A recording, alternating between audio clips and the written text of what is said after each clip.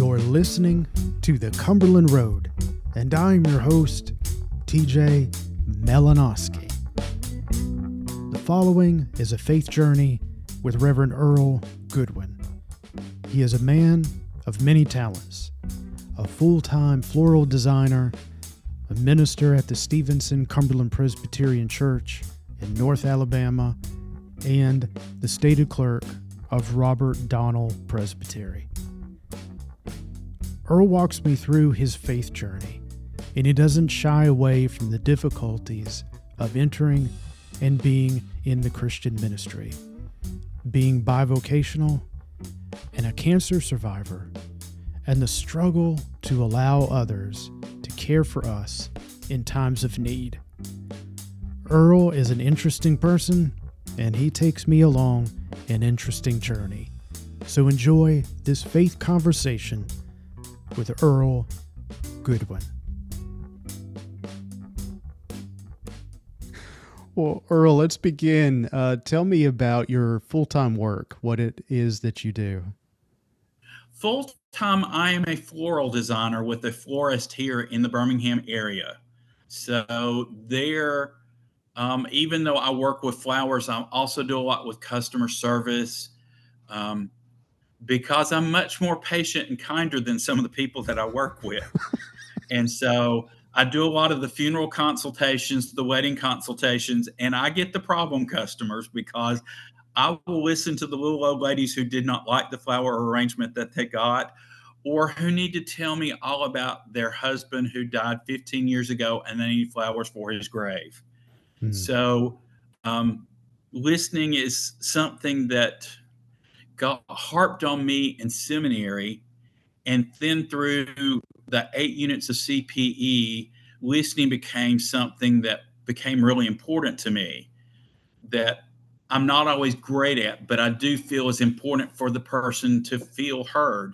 And so that plays out even in my work in a flower shop, in that I want to make sure that everybody who calls in gets heard about what they would like for their flowers to look like, or what their occasion is, so that I can celebrate with them the happy times, even though I really don't know them at all, or that I can be with them and allow them to share in their sad times. And flowers usually are one of the two extremes. It's either a real happy occasion or it's a real sad occasion. We don't get a lot of just because flowers. They're either a birth, a birthday, or a death. Occasionally you get the guys who are trying to make good with the girls that they're with or their wives to make sure that they're happy. But usually it's a happy occasion that we're doing. So, all right. So the flowers can cover the beginning and the end, and occasionally something in the middle. And all the stuff in the middle, yes. How do people order flowers now? Do you still get phone calls and face-to-face interaction, or is it online? Some face-to-face, some online, but we try and get most of our customers to do phone call or face-to-face, so that we can actually talk to them about how to personalize everything. We like for our stuff not to look the same every time.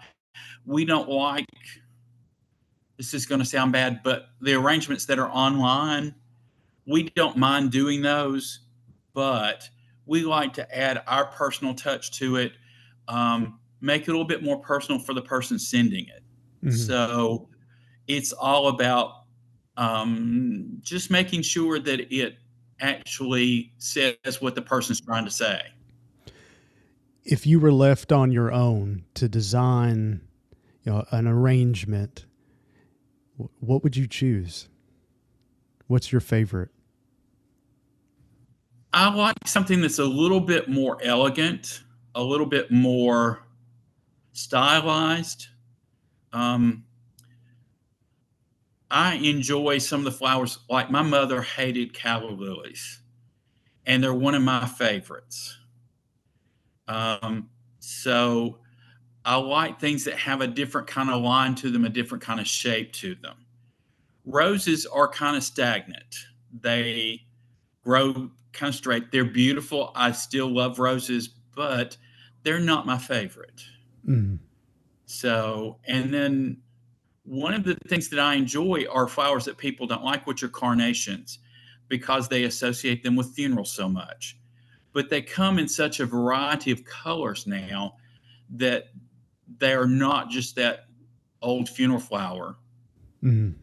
I miss some of the flowers from my youth because they don't do the big football mums for homecoming in Alabama anymore. Mm. We're not, if we were in, and they're not near as big as Texas. In fact, homecomings are now like fall formals.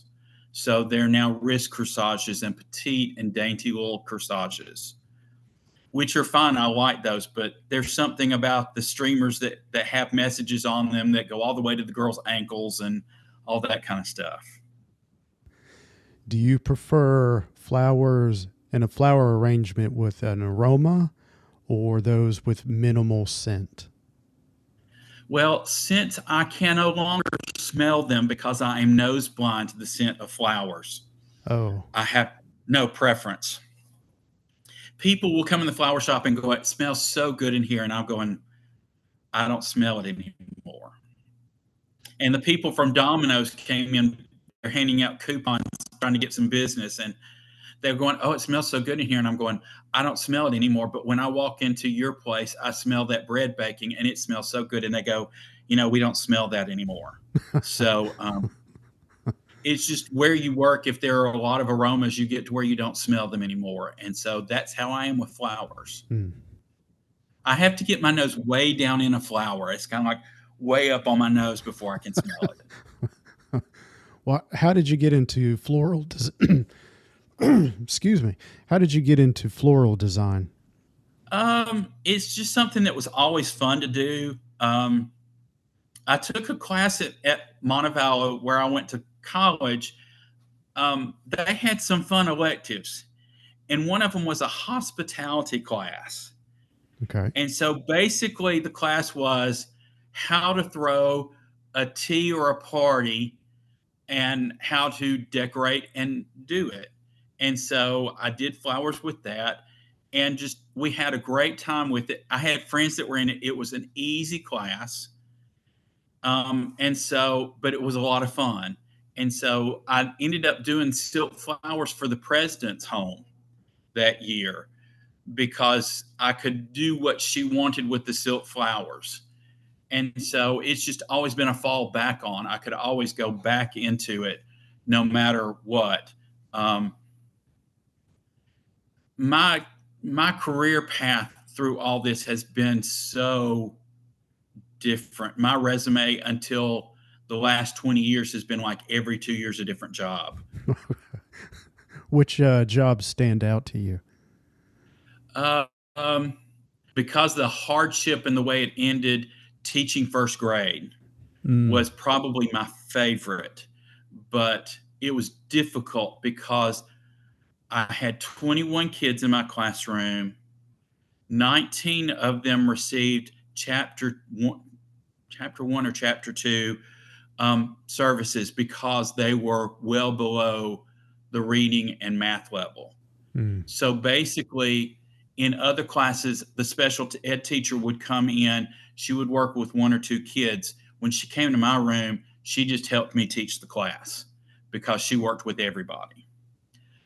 It was 19 black, one white, one Asian. So there was a lot of cross cultural things with it that were tough.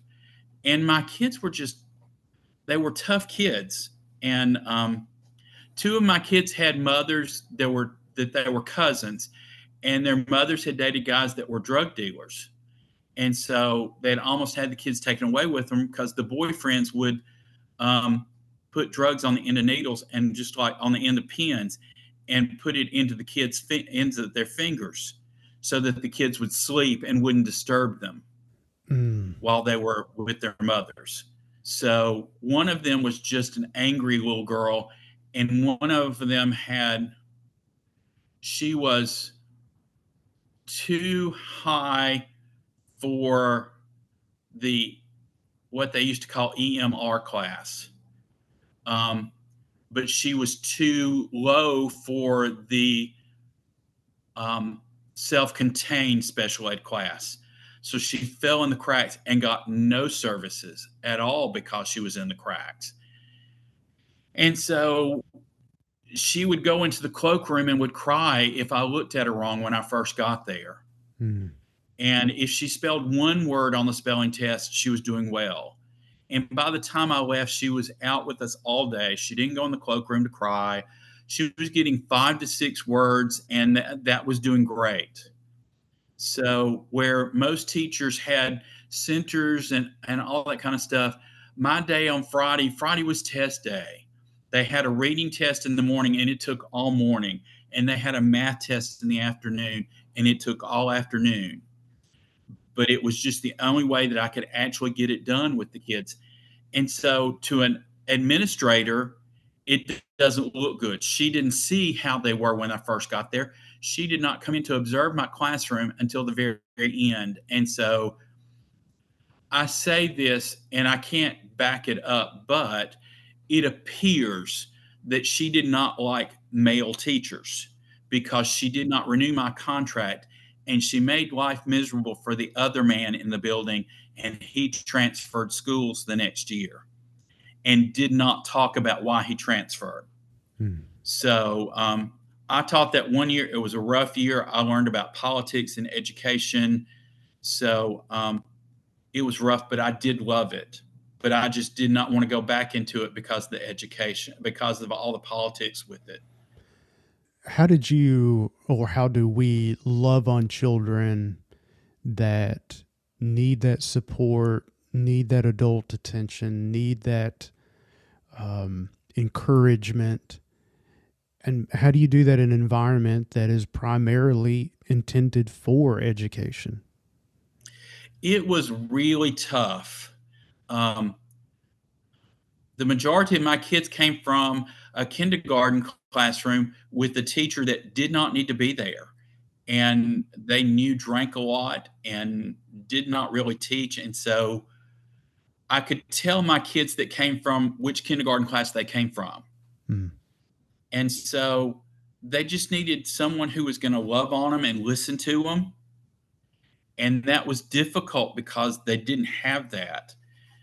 And the other thing that gets me in trouble is the no touch policy that is so prevalent in a lot of education. And no, I was not going to lift my kids up in my lap. But if I'm sitting there and one of the kids comes up to give me a hug and sits on my knee, I'm not going to push them out of my lap. If they come up and they put their arms around my waist, I'm not going to tell them to stop. They just needed so much attention. And I had to find ways to give it to them and still teach them at the same time. And that was what was so difficult. They really did just need a lot of time. One of my kids actually got spanked by their mother in front of the classroom. And she wasn't a bad kid, a really bad kid. She just needed some direction. But mama's working 3 jobs. Mm. So she's at home being taken care of by an older sister that mama comes and picks her up from after school care, takes her home, changes clothes, goes to her next job while her kids are all taking care of themselves. And I think I met 2 dads the whole year. And I think that's all the dads that there were. One of mine that stayed back and repeated first grade, his mom told me, she said, Mr. Goodwin, you are the only man who's ever been in his life. He's never had a man in his life. Mm. And she wouldn't send him to summer school because she couldn't guarantee that he could make it to all the classes because she was in housing because they had been homeless. And if she missed up her job and lost her job, she also lost her house. Hmm. And so it was easier for her to find somebody to watch her child all day so she could work than it was to make sure her child got to summer school every day during summer. And she told me, she said, Mr. Goodwin, he got in your class what he should have gotten in kindergarten. She said, so he's not ready. And I wished I knew where they all were because they're now all in their 30s. And so I have no clue where they are, but they just they taught me a lot about caring for people in ways that were different than were actually mandated and considered the norm. Mhm. What other careers stick out in your mind since you had this period in your life where you were reinventing, you were changing, you were exploring what Earl was going to contribute to the world? I enjoyed my time in educational supply sales because I got to work with teachers and help them do what I couldn't do. Mm. So, and I did a lot with early childhood, which is one of my passions. I love the little kids. If I had stayed in education, I was going to go back and get my master's in early childhood education and work in kindergarten because so many of the kids that I worked with didn't have fathers at home, didn't have grandfathers at home. And so I worked with teachers who were working with them. So I was doing all the fun stuff. I was doing the arts and crafts. I was making the games, and loved showing all those teachers a different way of doing it. Going, well, okay, we've done it this way, but I looked at this and said, I can do this way, and just loved it. It was great, but school supply and retail sales, it's changed over the years.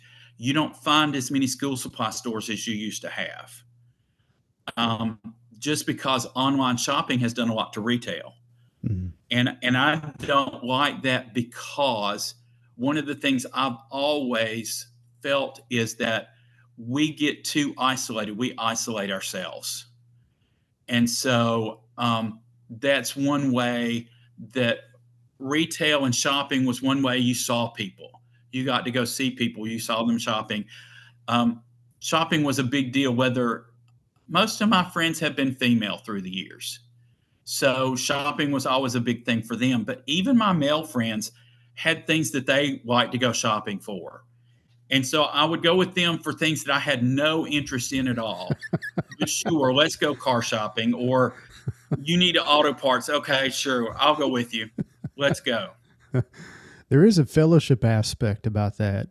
Seeing people that you know and meeting people for the first time, engaging them in conversation, whether it's at the grocery store or Target or AutoZone and everything in Hmm. between. And people make fun of the fellowship aspect of we're always eating, but that to me is so important because especially like I look at youth groups now, it used to be that your youth group all went to the same school or you had one or two schools. But even when I was in it in seminary, the church that I went to, they weren't. None of them went to the same school. I had like 12 kids in youth group and had 10 different schools represented. Mm-hmm.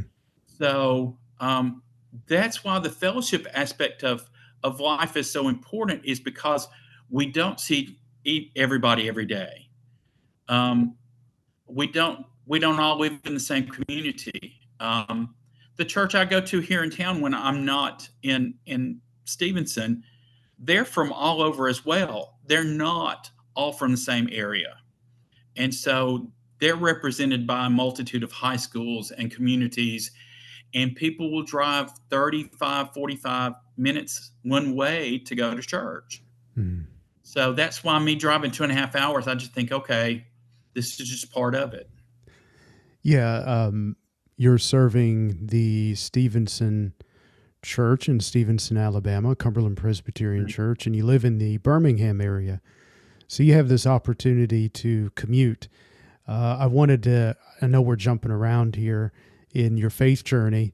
How do you utilize that drive time back and forth as you're preparing for worship, but also when you return home, you're kind of leaving your community of faith that you're a part of and that you're serving? The drive up is final worship prep. My sermon will change a lot in that drive. So I'm listening to podcasts, I'm listening to music, Hmm. um, but it's liable to change. That's why I've gotten to where I don't do sermon titles anymore. And Hmm. somebody at the church asked me about that. It's because my sermon can change drastically from Saturday to Sunday. Hmm. And that has always been the case. Um, Even when I was driving 15 minutes to Alabaster, in that 15 minutes, my sermon could completely change. And I'm walking in during while they're having Sunday school, trying to get things on the projector that are being projected on the wall, or doing film clips or pictures that are going to go with the sermon. So it is with Stevenson. That drive up there is time for me to re-listen to a podcast that has said something to me during that week, to rewind it and going back, okay, did I actually hear what I thought I heard? Those sorts of things. How can I blend in two or three sets of scripture that sometimes don't relate, or how can they relate? So that drive up there, it's a nice drive. It's nice quiet time, which I'm not good at doing. But driving is my quiet time. The shower is my quiet time. And so that drive allows me a lot of time to reflect on what's going on and what's happening in life. Now, on the way back, it's gearing back to coming back to the reality of uh, the world as I see it during the week. Hmm. And I have a friend who uh, Shannon likes her time to talk to me. And so our conversations are long. So I call Shannon and we talk in the car and rehash the day. And she tells me about what happened at the church that I'm not able to attend anymore. And I tell her what happened at my church. And I get geared back to being back into the reality of this is what I have to do all week. Yeah, you were talking about sermon titles. I don't like doing that either. I feel like that sermon titles can be a lot like comic book covers. You used to read comic books as a kid, and you'd be excited about it and be like, "Oh man, there's all this action and activity," and then you flip through the pages, and what the cover represented is not what happens in the story. I feel like sermons are a lot of times like that. It'll be something clever or witty, and then you listen to the sermon and it'd be like that those two things did not connect at all. And or on my end, you preach the sermon and be like, yeah, I really missed the mark if this was the theme. So I just quit doing it. I had one at a church one time, and it's a sermon that I preach over and over again. It's one called My Last Word. And it's about picking one word that is important to me. Mm-hmm. And so I go through the sermon, and people who have heard me preach it before know that my word is nothing.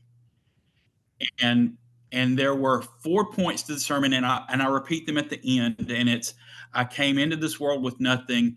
I will go out of this world with nothing. I did nothing to make God love me, but nothing will make God stop loving me. But one of the members of the congregation read that, and she thought that it was going to be my last sermon. And so she's ultimately she's concerned about why I'm not going to preach anymore. Mm-hmm. She's listening to make sure that it's going to be profound. And unlike Laura was in the choir loft. So unlike Laura, usually I saw her at the end on the way out. No, she is out of that choir loft and up the aisle going, "You better tell me this is not your last sermon." And I went, "No, it's not my last sermon, but that will be my last word. So if there's anything at my funeral, it has to be around the word nothing." Mm-hmm. And so, even to the point of, I have a piece of artwork, it's in my car now. I need to get it back up in the house. That is the letters that spell out the word nothing over and over and over again. Mm-hmm. Because for her, that was one of the most profound sermons she heard. She even took the recording and gave it to her son, who was in seminary. And I'm just going, sometimes I think the most profound things I say just don't hit at all. And some of the things I think just aren't profound at all. people just find very moving. So Yeah. Yeah, I can when I never find guess. myself quoted in a Sunday school class, I'm thinking, okay, you did okay. That's pretty scary to be quoted. Uh, well, I also Well, think it's usually they don't remember where it came from. So I okay. heard someone say one time, and I just have to sit there going, that was me, but I don't say it. So you carry artwork around in your vehicle. Yes, I do. You'd be surprised what's in my vehicle. There's a little bit of everything. You Do need you? me to sing? There's music so I can sing for you. Um, Okay. right now, there's a big ball of yarn in my car. Do you do you rotate your art pieces in your vehicle or No, not usually. And usually that one's hanging up right by the entryway into my house. So, but I preach from the scripture that's related to that, which is Romans 8. And so I was preaching that at Stevenson not too long ago, and I thought, okay, I'm gonna take this just in case. And I didn't use it. I like using props and movie clips and song clips and that sort of thing that go along with my sermon. And at Alabaster, I had all the technology to do that when I was there. We don't have that at Stevenson, so I'm still working on finding a way. Um, I want to do a series called The Gospel According to Broadway sometime, but I really have to work out all the kinks of how to get the technology in there for that. But I think that there's enough there that would make it a fun sermon series. do you envision that including both song and dance? I would love it if it did. I love dance in church. Um, I have the Alabaster Church in all the years that I have been there, which, so that you know, um, the University of Montevallo, where I went to school, is like 10 minutes from the Alabaster Church. So I started going there when I was in college. So it has always been considered my second home CP church. My home church um, now is no longer. They moved, and the presbytery has since closed the church. So all the things from my childhood are gone. Hmm. So Alabaster would be considered my home CP church. And so I have gone back and forth in between things. I have been um, contemporary worship leader. I have been associate pastor. Um, so I've done all kinds of things there. Well, one of the things that Darren liked to do as well was put the movie clips and all those sorts of things in there. But we've always had girls that danced. And so I've always liked doing that. And the first one was so long ago, I don't even remember. Heather Whitestone was Miss America, and she did the dance to Via Dolorosa. So one of the girls in the youth group was a big dancer. And so for Good Friday, we ended the service with that. And at the end of the dance, she ended it with both arms out and her head down. And as soon as we were through, I went and touched her back. She dropped her arms, and the two of us walked out in silence. And it was such a moving, more moving than anything I could ever say, part of the service. Um, we did that on Christmas Eve, had dance in the middle of the service as well. And it just is such a beautiful way to add to a service. Music, dance, dramatic reading, all that to me has such a big place in the church. And we so often overlook it that not only does it add so much to worship, but it also says to the people who are doing it, you've got a talent, and there are ways of using that to glorify God as well as just, it's not just dancing, it's a gift and it can be shared and it can be moving and it can be life changing. Yeah, there. I think an underutilized aspect of worship is the movement of the body. Mhm. It has a liturgical message in its own right. And I'm saying this as somebody who does not have any dancing abilities or singing abilities or preaching abilities for that matter. But anyway, I digress.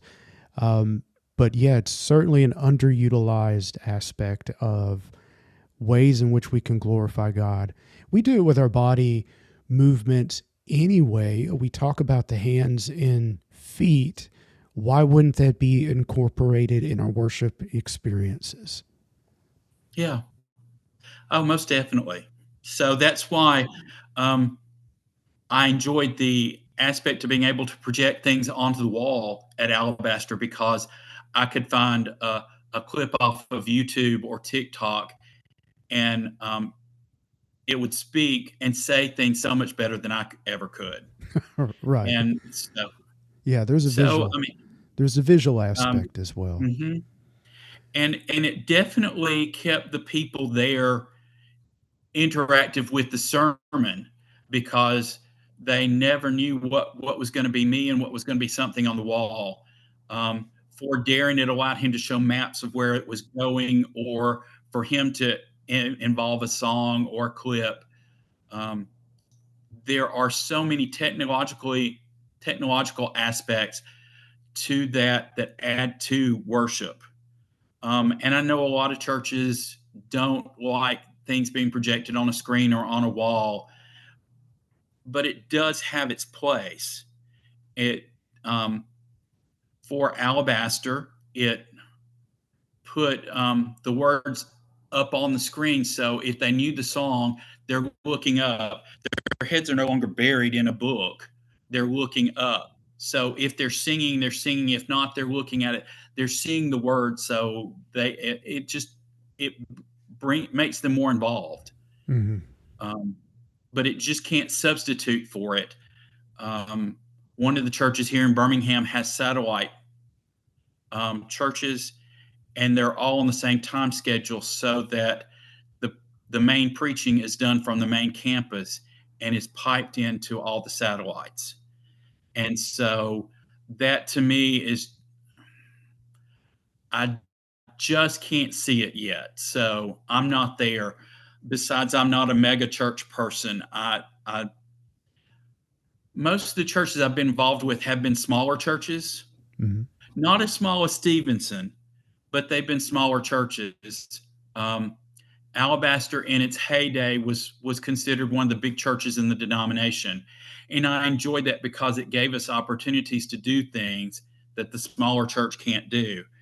But I don't want to be so big that I don't know most everybody who comes in every Sunday. Right, right. I am big on that connection. It's so important. Earl, let's talk about your early childhood and growing up in the church, profession of faith, and we'll just see where our conversation goes from there. Um, I was baptized in a PCUSA church as a child, and we went. Well, I say USA. It was probably US. It was before the big merger. Um, You're dating yourself, Earl. I know. Well, I'm old, so. Um, but yeah.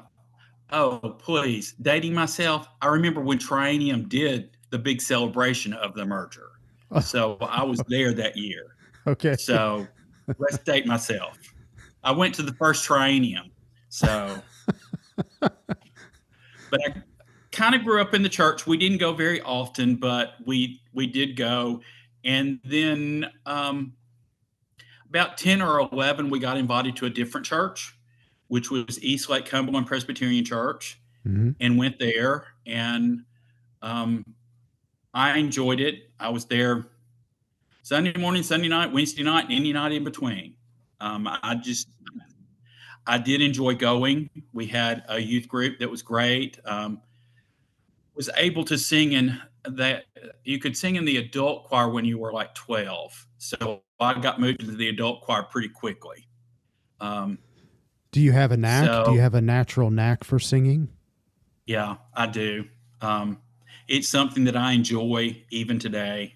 Um, so I sang in the children's choir and I sang in the adult choir and was involved with all the things during the did youth group, all that kind of stuff. So it wasn't a huge church. The East Lake Church was just a guess your average Cumberland Presbyterian church. Hmm.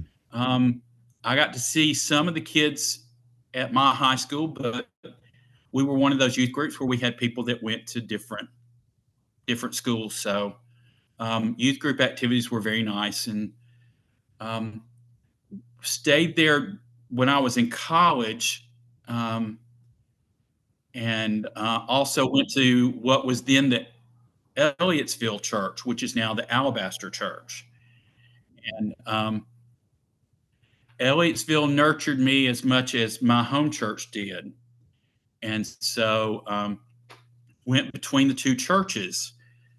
And about my sophomore year in college, I felt the call to the ministry, and but it wasn't to be it wasn't preaching ministry.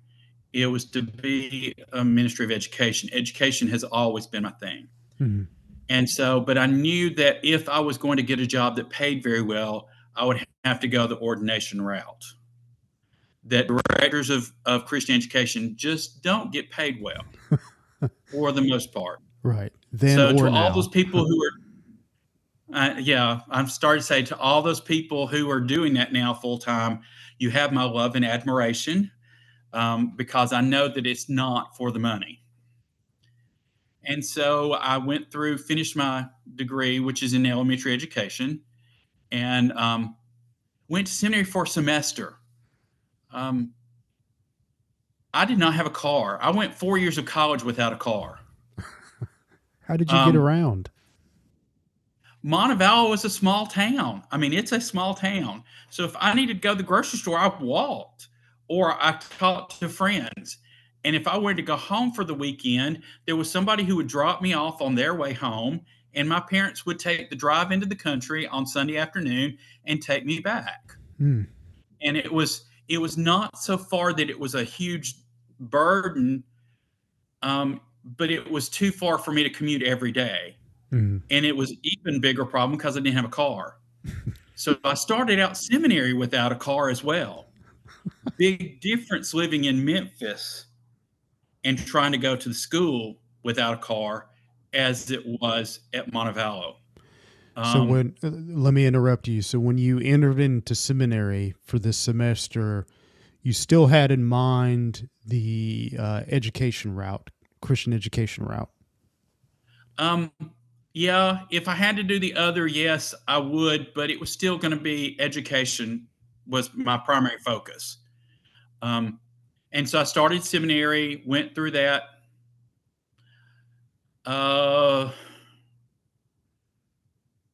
Had not made too many friends the first couple of weeks, and was trying to walk to church to go to what was the Park Avenue Church, which was the closest one to where I was living, because seminary housing was not all that on Roberta and St. Agnes back there. The single male housing was over on McLean, not too far from Union. So, which was not bad for living, because 2 blocks down was a grocery store and big department store and all that kind of stuff. But it was like a mile trek to the seminary. Mm. And it was like a 5-mile trek to the church. So I didn't make it to church that first Sunday I was up there, and told my parents that maybe this wasn't the right thing. And so made an early decision to come home at the end of the semester. So you did finish the semester out. I did finish the semester out. Got to become friends with J. Earhart Brown and Terry Hunley and a bunch of other guys. And Jay was the pastoral assistant to Paul Brown at Germantown.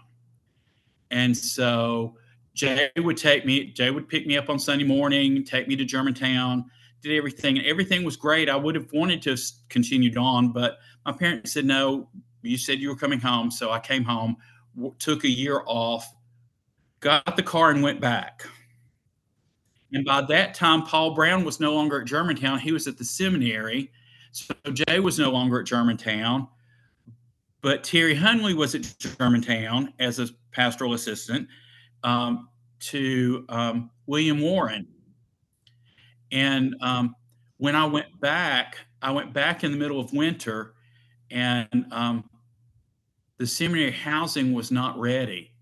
So I lived with Eugene and Rosamay Warren for a couple of weeks. And that was right as William was interviewing Germantown to come back to Germantown. And his family was so wonderful. Eugene and Rosamay were great. The people of Germantown were wonderful. Bob and Connie Bush took me into their family. So it was great. And went back to seminary, took on a variety of jobs during seminary, and came home. Now, being a single person trying to find a job is difficult. I don't know if you and Melissa were married before you graduated seminary or not, but if not, then you missed out on the wonderful joys of trying to be a single person looking for a church job. Mm. And so one of the churches even that was interested in me was looking for somebody to do education. But when they found out that I was single, told my mother that they wouldn't be interested, that they were looking for a couple, so that there was a wife that the girls could relate to, as well as somebody for the guys. And Mom was real quick to go, he never had any trouble with the girls relating with him at his other churches. And she was right. I didn't. To this day, I'm still wonderful friends with the girls from my youth group. And so never been a problem. But I understand, as Dr. Buck so clearly put it, it doesn't matter whether you are or not. When you're single, they're so worried about whether you're going to try and date somebody, all the things of being a pedophile or being gay, all those sorts of things. Always been there. Whether it was an issue or not, it's just always underlying. So it was difficult for me to get a job. So it was a year after graduation before I was ordained, before I got a job. What did you do in the meantime? I worked retail. And so retail, and I substitute taught some. And so it was enough to pay the bills. It was enough to get me a car. It was enough to get me going. I was still doing things with the Eastlake Church. And then to date myself even more, this was before stores really opened on Sunday. So here, yes, I'm dating myself again. And they started opening from 1 to 6 on Sunday, and I was going to have to work some. And there was no way to go to church and work with the way things were with the church then, with the Eastlake Church that was slowly becoming the Advent Church. But the Elliotsville Church had an early worship service at 8:30. So I could go to worship down there, maybe even go to Sunday school, and then head to work and be at work on time. Okay. So that's when I started going there. And that became my full-time church, not only because of work, but because the expectations of the church I grew up in were really different. All the people my age were now married, except for me, or they were seriously dating. And so every activity that they did for people my age were for couples, and I wouldn't get invited. And Barry Anderson was my pastor. And Barry and I were talking one time, and I said, well, Barry, I didn't get invited to that. And Barry goes, well, I'll invite you to it. And I went, it's not your place to invite me. And I wouldn't feel comfortable with not being invited by the host. And so that's when I said, maybe it's time for me to change churches. And so at Alabaster, it was just a mishmash of different ages and all that going on. So it was always I could find something to do. Mm. So Alabaster became home.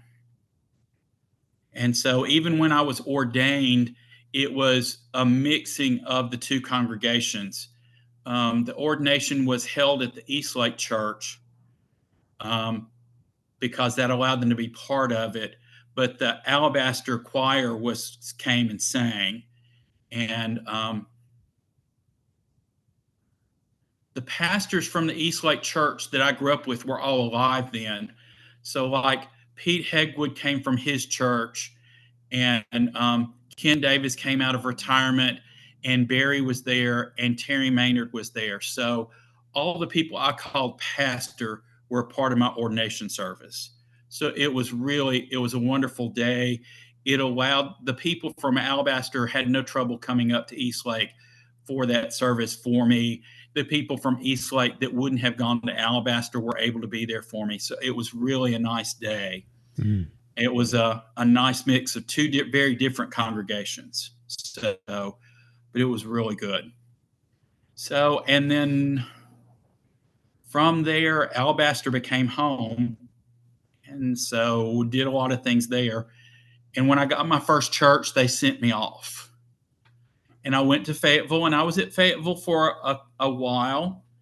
And one of the things that came out of one of my years of one of my trienniums was that some kids from this church came up and said, our church is looking, it was a PCUSA church, we're looking for a youth director. Can we put your name in? Sure, why not? What's going to come of it? Mm-hmm. Well, my name did come up, and I made it to telephone interviews, which was like the third step in their process. Mm. So their next step was a face-to-face interview and all this. And it was a huge church and a huge program. But the Fayetteville church found out I was looking and said, we hope you'll get this resolved soon so that we'll know whether you're with us or not. And in my young, impetuous self, I just went, okay, well, we'll just say the end of the year, that's it. And so I put in my resignation. I turned it in months early and said the end of the year, that's it. And it really was for the best in some ways, because the next person that they hired was the pastor's wife, which they could hire at less pay than they did me. And then they had to terminate the job completely within the next 9 months to a year, because it was just one of those things. It was an extra. So I went to the Columbia, Tennessee church, and I worked with David McGregor. And David was a good pastor, but we pastored very differently. Even the way we worked was very different. David worked in complete silence, and I had music going almost all the time. So I would end up they had just built a family life center. And that's why they thought they needed an associate. Was they have this family life center, they have this youth group, they need somebody to run all this. Mm-hmm. So I did what I could do, but that summer I was traveling a lot with my duties. And so it was like camp, home, CPYC, home, General Assembly, home.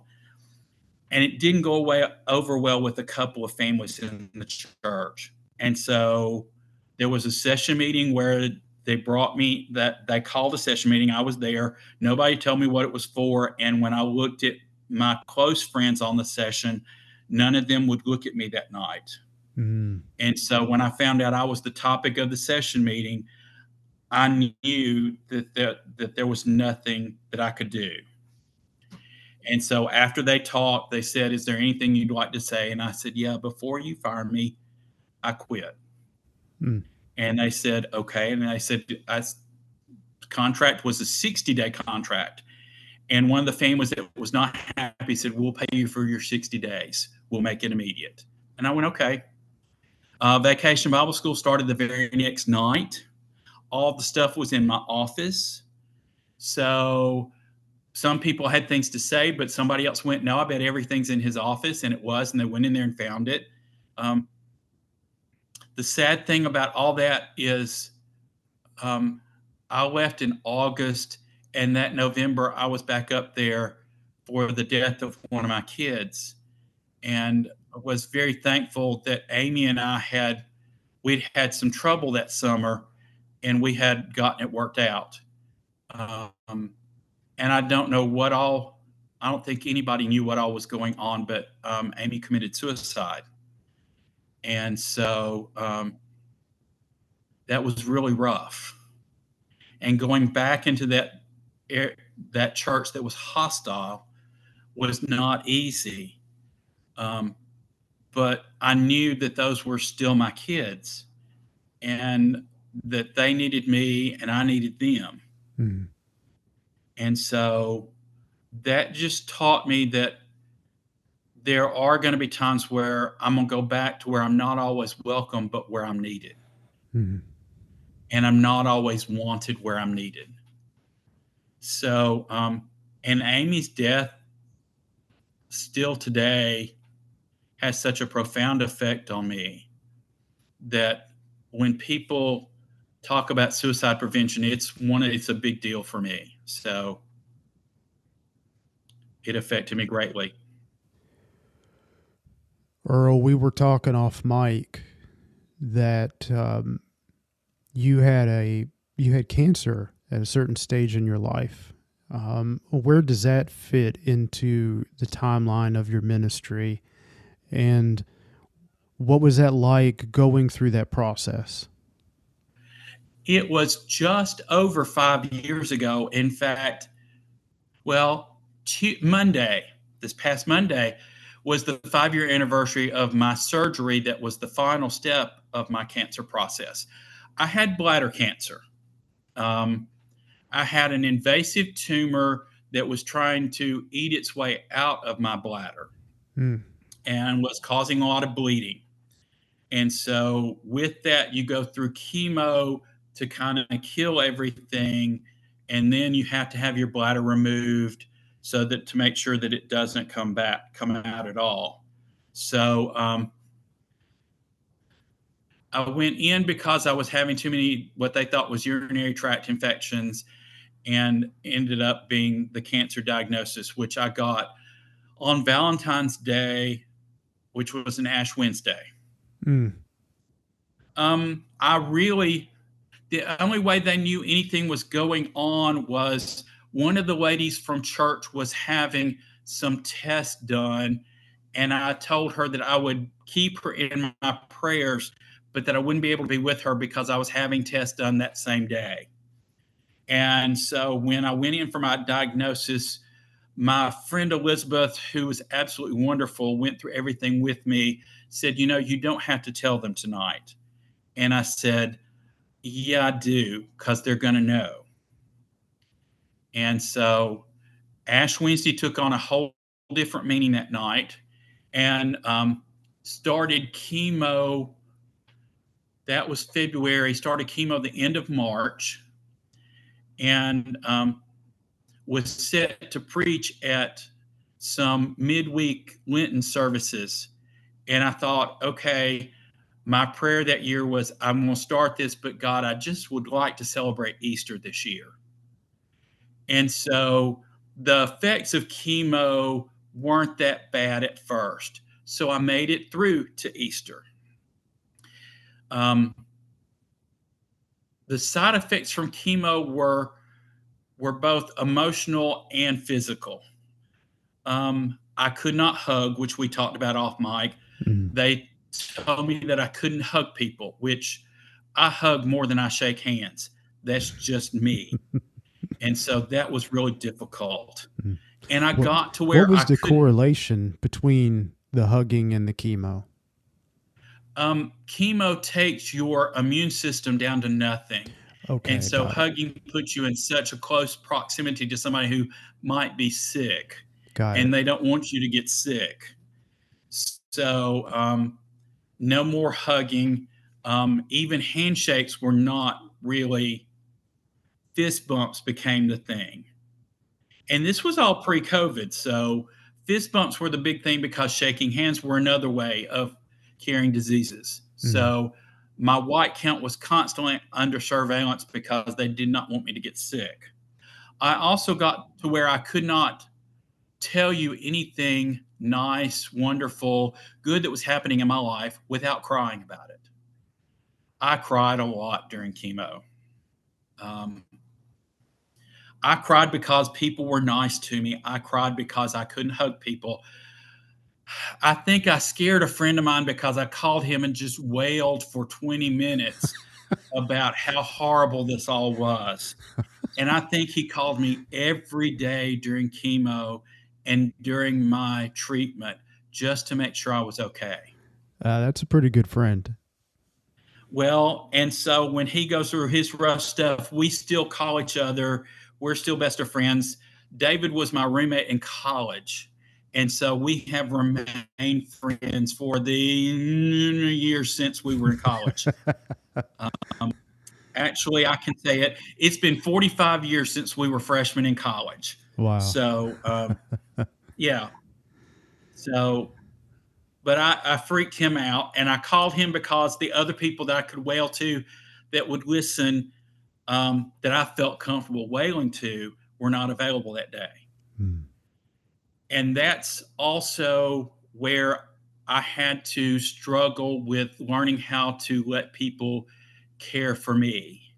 Um, I had spent years as a caregiver. In the last years of her life, my mother was completely paralyzed, and I was the only one who was taking care of her. My other family members either emotionally couldn't handle taking care of mom or physically couldn't because they had issues that they couldn't roll her, turn her, do whatever needed to be done. So that was me. That was my goal. Mm. Um, I gave up my social life. I gave up all kinds of things for my mother.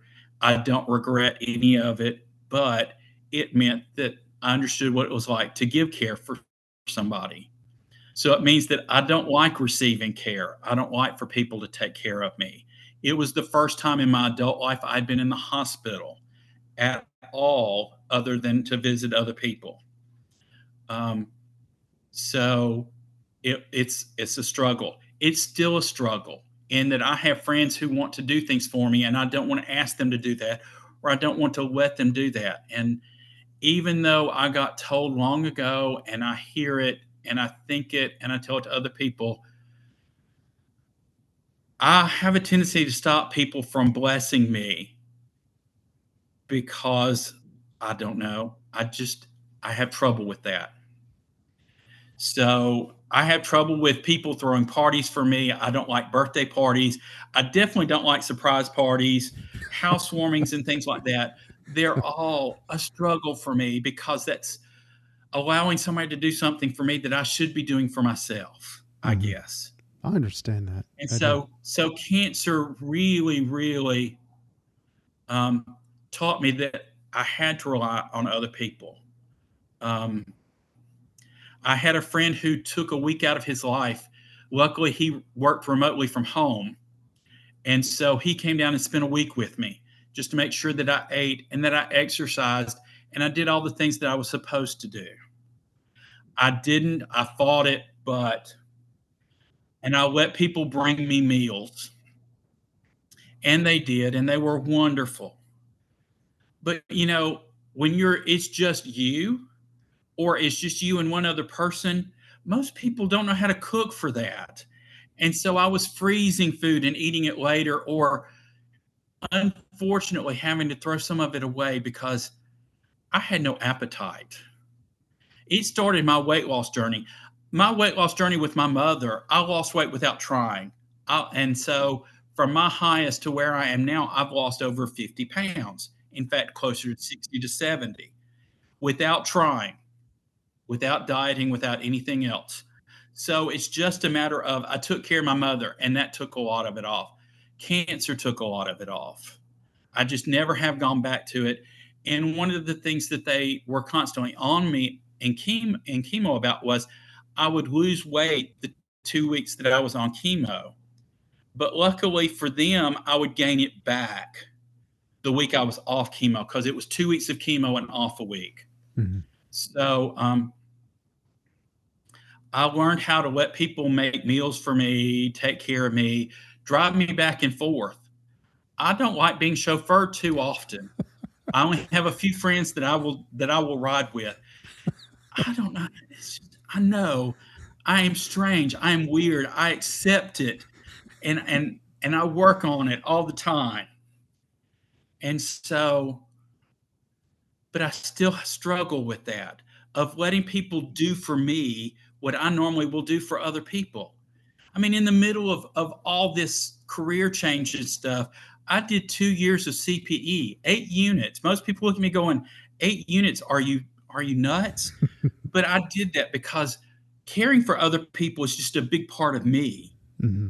Um, it's just who I am. So being a chaplain gave me a chance to care for other people, but cancer gave me a chance to be cared for. And even in the 5 years since all this, I still have that's still my struggle is to let people care for me the way I care for other people. And that's difficult. I think that that's a difficult struggle for a lot of clergy because they are so used to caring for everybody else that when they get to the point to where they have something difficult, they really don't know how to let other people in. Yeah, yeah, Um, absolutely. because you're taught not to create friendships within your congregation because you'll be seen as being partial to one group or one family, and that's not a good thing. And so you end up struggling alone in everything that you do. One of the podcasts that I listened to lately, they've been talking about mental health issues for clergy and how it's two pastors who do it. And that the one thing that gets them through all their struggles is that they know that they have each other and that at least once a week they're going to talk to each other and that they can talk to each other about whatever they want to talk about and can struggle with anything. But if you're in it by yourself, then it's difficult. And that's been me. I may not be an only child, but my brother and I are so different that he grew up and was out of the house before I was really growing up. And so sometimes I feel like an only child. And so I have a tendency to do things by myself. So that struggle to be a part of community and let community care for you is a big struggle. It's huge. Yeah, I understand, and to receive care or receive kindness. Uh, I'm not encouraging anybody to do this. I almost feel like I would do better if you were yelling at me. I can receive that better than words of appreciation. That's not an invitation, but it just seems like, oh, I can handle that better. I just feel weirded out when somebody expresses their appreciation or an act of kindness or bring attention of something that maybe I had said or did and don't even remember it. I'd almost rather have you yell at me and tell me what you don't like about me. I was like, oh, okay, I can handle that better than the appreciation. And then you pack on top of that the how isolating ministry can be. Those aren't good concoctions to have in places of leadership, and certainly in the community of faith that we're a part of and called to lead in. Mhm. That's why I also have a tendency to look for the caregivers in a congregation so that I can support them Hmm. because they often are the lone rangers that are doing things, and even within the church. I have a wonderful friend, and I'm not going to name her, but she'll know if she hears this, she'll know exactly who she is.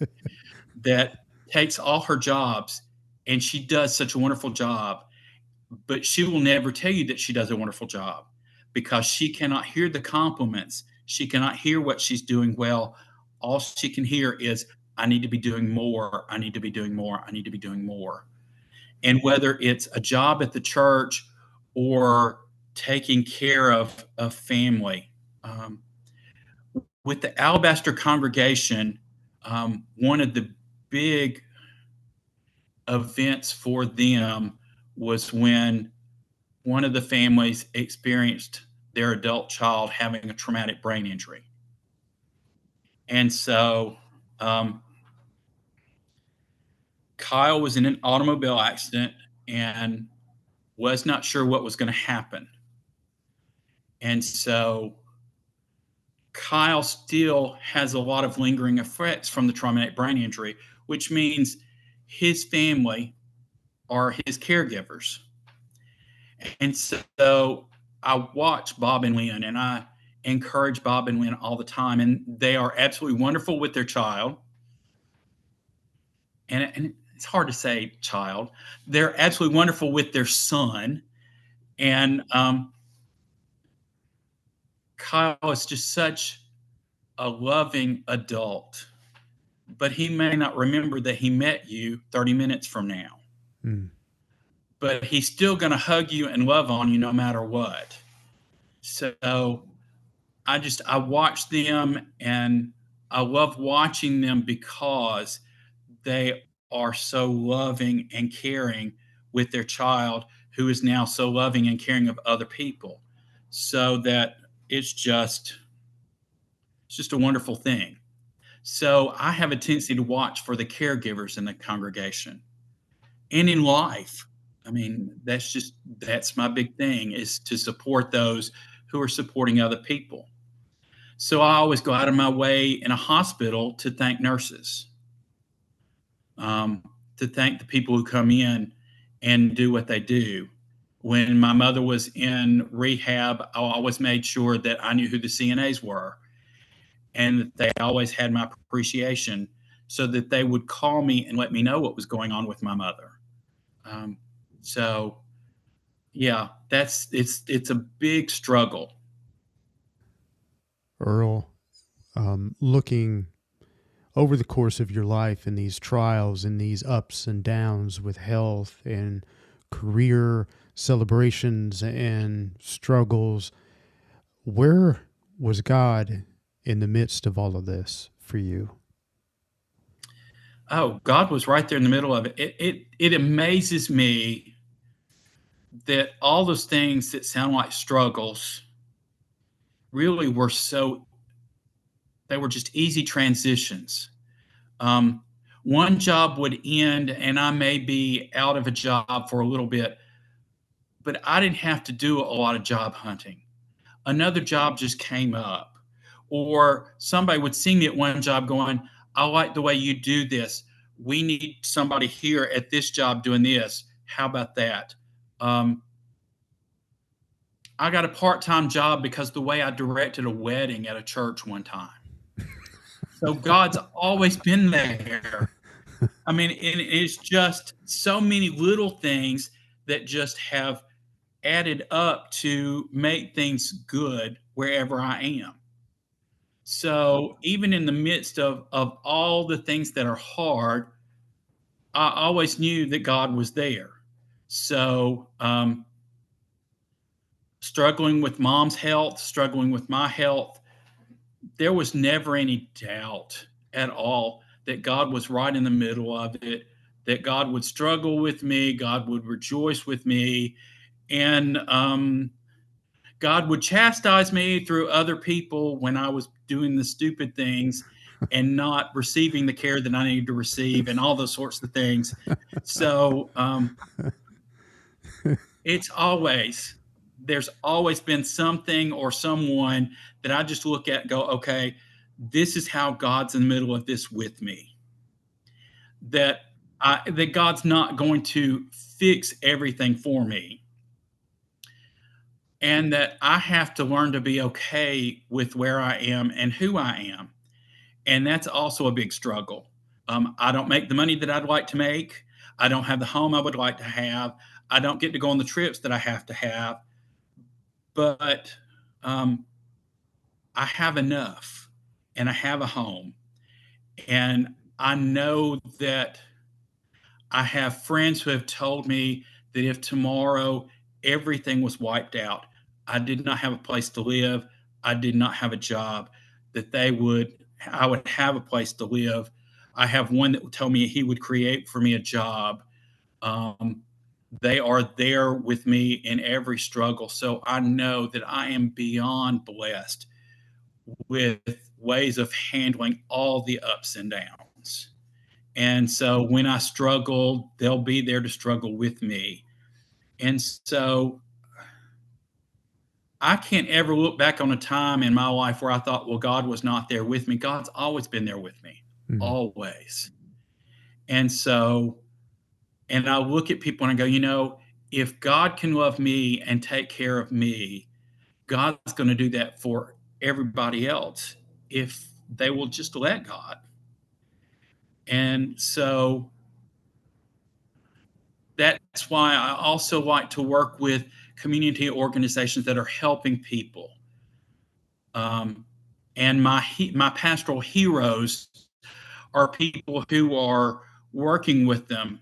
I tell the people in Stevenson that I have two Lisa's in my life that are my heroes, and they both work with the homeless. Between Sacred Sparks Ministry in Nashville and Room in the Inn in Memphis, I am always, always amazed at what those two Lisa's do and the love and compassion that they have for other people who struggle and who just need somebody to love and care for them. They are my pastoral heroes. And I look at other pastors and I think, okay, what makes them so special? And usually it is the way they care for their congregation, the way that they care for people. Um, they may not be the most academically gifted people. In fact, usually those people are not the ones that are my big heroes. It's the ones that are down to earth who get down and dirty with people who need help, who are willing to listen to those who aren't listened to, who aren't so concerned with what their status looks like and can do the everyday stuff with everyday people. Yeah. Um, Humble, because there are just pastors grateful. that just aren't really people. Do you know what I mean? Yeah. They have trouble doing everyday things like going to dinner or going to a movie without trying to make it a big theological experience or a big congregational event or something like that. Sometimes people like you just to go to the movie, just to go to the movie, or to come to dinner just to come to dinner. Mm. Beer and hymns is just enjoying being with each other and singing hymns that everybody knows. I have no trouble with all those things. I love those things. So it's just being down to earth and caring just ultimately makes everything for me. Mm. Yeah. So that's why even the biggest organization that I choose to help here in Birmingham used to be dealing with AIDS patients because it's Birmingham AIDS Outreach. Now they're dealing with all kinds of things. They've expanded their work. I started to say they've expanded their ministry. They've expanded their work. It is their ministry Yeah. to where they're now working with a food pantry with people who are homeless. They have the Magic City Acceptance Center, which is for teens who are not accepted in normal society, so that they have a place to be accepted. They have a place to do their laundry and to stop in and eat. And they now have a clinic for people who don't feel comfortable going to a regular doctor. They have a legal program to help people who may not be able to afford an attorney. It is all those things that are caring for the marginalized people here in Birmingham. And that is where I think ministry is. And I'm not always good at doing it, but I will do my best to support the people that are. Mm-hmm. Earl, we've talked a great deal about the local church and the impact it has had on you in your faith and your calling in the ministry. looking at the Cumberland Presbyterian Church, in which you're a part of and which you serve, what do you think that we're doing really well, and what do you think we as Cumberland Presbyterians are missing? Oh, I like that exhale. that's Where do I that's a begin, little TJ? well. And TJ, you know me well enough to know that there are issues that are big hot button issues in the denomination now and where I stand. And I'm not standing with the majority. And I realize that. Well, let's start I with think the Cumberland let's start the with Cumberland Presbyterian Church is real good at being accepting hmm, and being different. Um, Knowing that my church is going to be different than your church was going to be different than another church. mhm, That's all wonderful. I love being accepting. Um, I don't.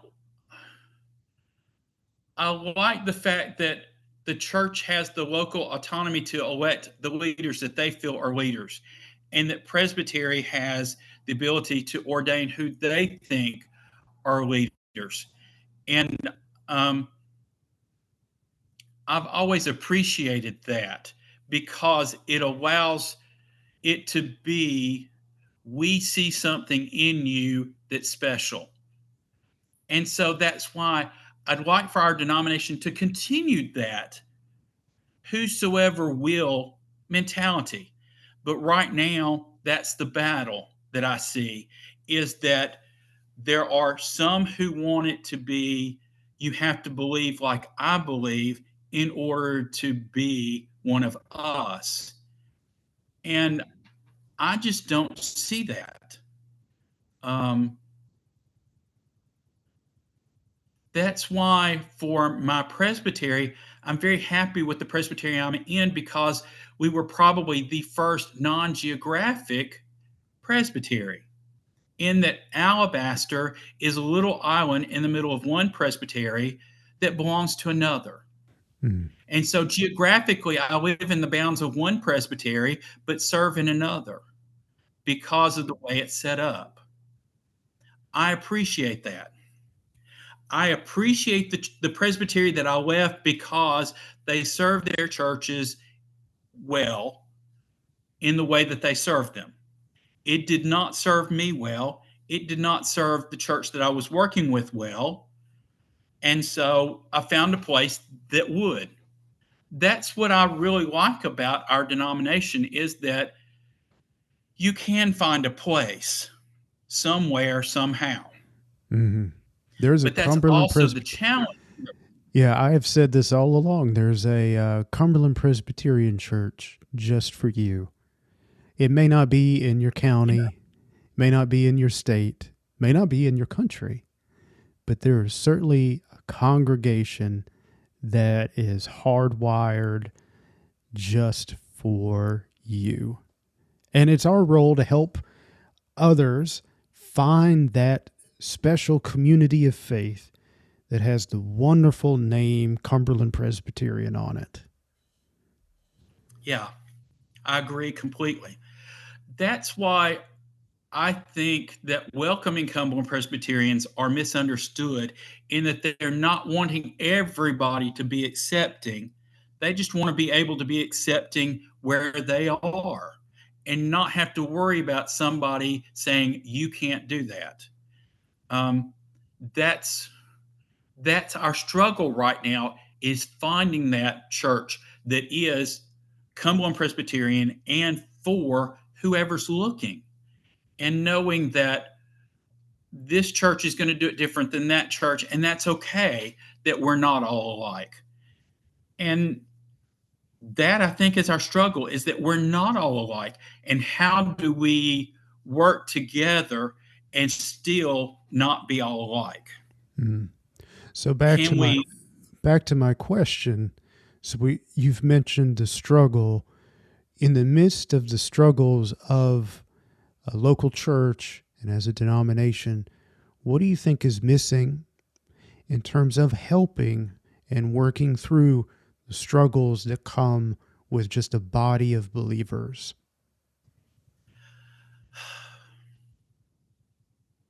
Honestly, I think that what was lacking at the last GA was a little bit of kindness and a little bit of empathy. Um, I think there are too many people that are too quick to want to be right, that they're not willing to listen to any side that's different than theirs. And they're not willing to say, you may be right for the people that you work with, even though it's not right for me. And that difficulty made a lot of what happened at this last GA feel very harsh. And it was like there was a silence in the room after every decision that was just such a heaviness for me that made this General Assembly so difficult. My my friends that had things that they wanted did not get everything that they wanted. And I didn't always feel heard overall. That's why I was very appreciative for the committee I was on, because I never once felt like they weren't listening to me, even though often I was the minority opinion. Hmm. So I felt like, in the big picture, the minority opinion is not being heard and it's being misconstrued. And I think that happens too often, whether it's in the church or it's in government. I just think we can't get caught up with I'm right and you're wrong to the point to where we can't listen to the other side and say, you know, that's a good point I hadn't thought about. Or that we can't get so caught up in factions within the denomination or even within the world that we don't automatically go, well, that's bad because they brought it up and we didn't bring it up. Or we brought this up, so I have to think that it's right, even though it may not be. So I really will always be for a little kindness and a little empathy and a lot of listening. And I didn't feel that. And I still don't, in some ways, feel that that's happening. It's all a matter of we have to win. And if we don't win, we're going to go somewhere else. And I don't think we're a strong enough denomination for that to happen. But my fear is that that's what is going to happen. That if certain things don't happen the way certain people want, then they're just going to want to pull out. I watched with sadness at everything that happened with the United Methodist Church. And I have a feeling that that's what's going to happen to us. And it's not going to be good no matter what. I can't look at it and say, if those people who disagree with me just pull out and are gone, that it's going to make life good, because it's not. So, what could Earl do to address the pieces that are missing in the Cumberland Presbyterian Church? For me personally, it's to be more visible as a person who wants to be empathetic, to not withdraw when the struggle is there, even though it is so very tiring.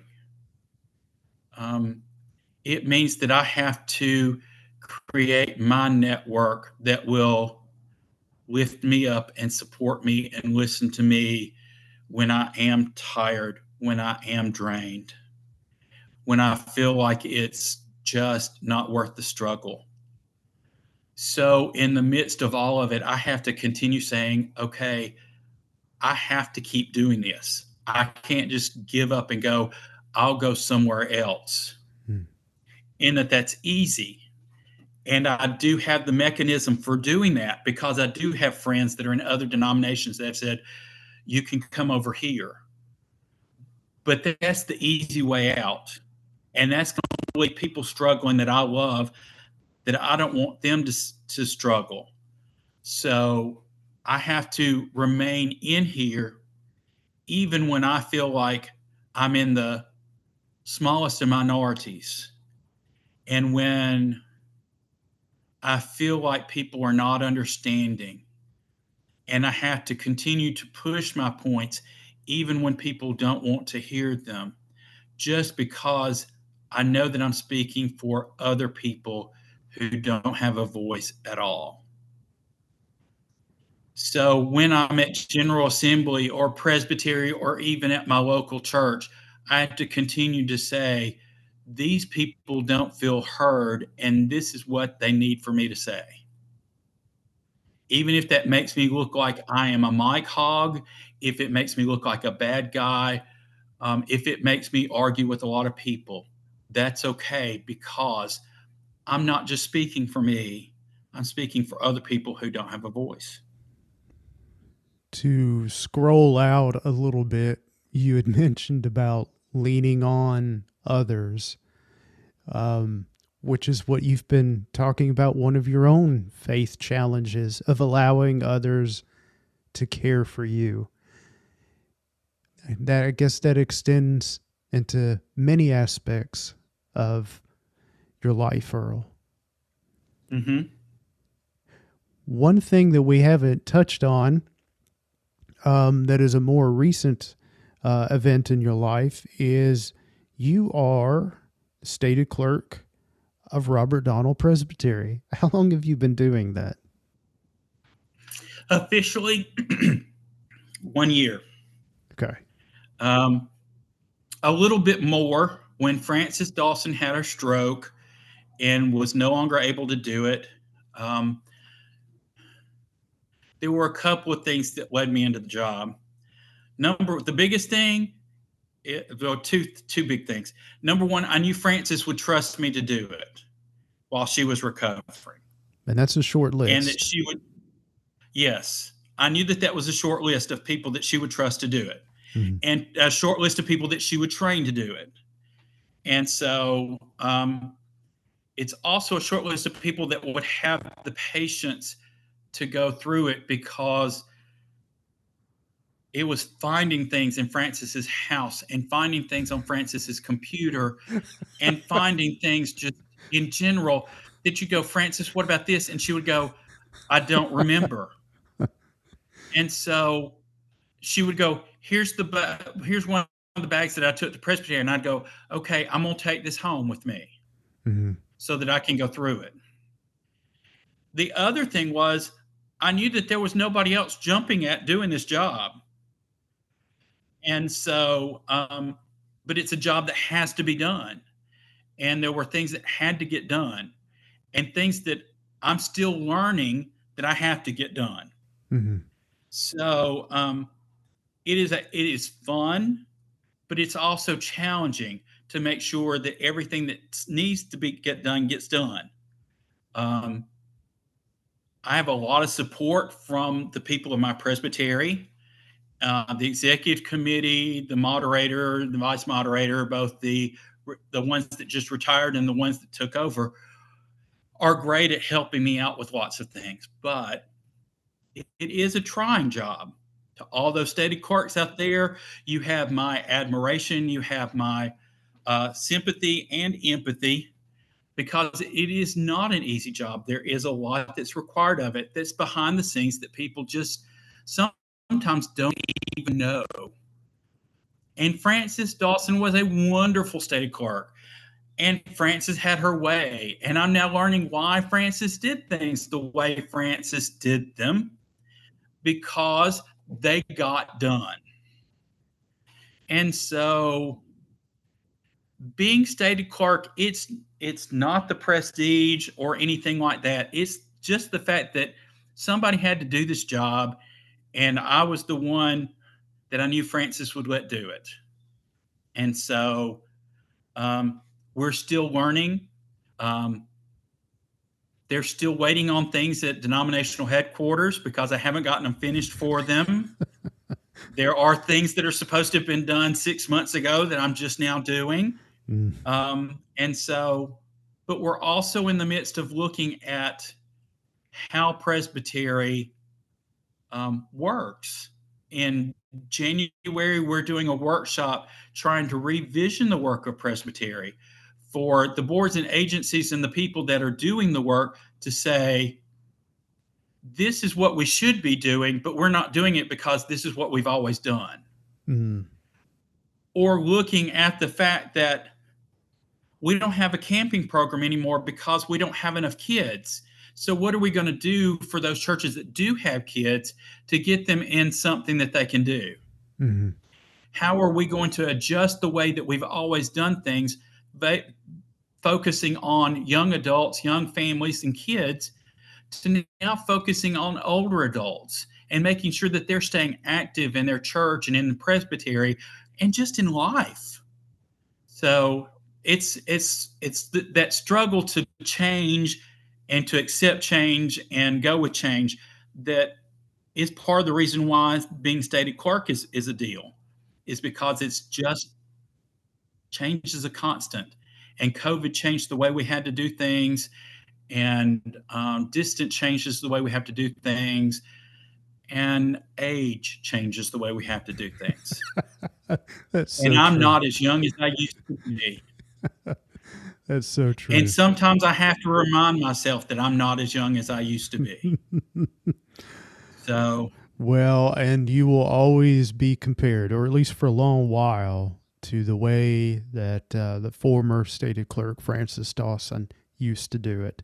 Just like ministers often face when they follow the previous minister, those comparisons are often there. Sometimes in a sense of relief, and sometimes in a sense of mourning, just because each and every one of us is a bit different. yes. Thank goodness. Yes. I love the fact that we're all different. I do. It's just, you can't go into a church and do things the way they've always done them and done them before. It's just part of it. How boring the life on earth would be if everybody was like TJ. Or Earl. There's some things would make it a whole lot better, but some things just wouldn't be the same. That's true. Earl, thank you so much. This is the most time I have spent with you, and I'm glad to get to know you a little bit better. And blessings to you. Oh, I use that word. But blessings to you in your ministry at Stevenson, Cumberland Presbyterian Church, and as the stated clerk of Robert Donald Presbytery. Well, thank you. I hope you have enough to do the podcast with all the ramblings that I've done. So, all right. Thank you, Earl. thanks. Thank you for listening to this episode of Cumberland Road. Check out the other guests who have gone before Earl. In closing, let me share with you from the Confession of Faith for Cumberland Presbyterians, section 6.22. The church has a responsibility to minister to the needs of persons in every crisis, including physical and emotional illness, economic distress, natural disasters, and accidents due to carelessness and death.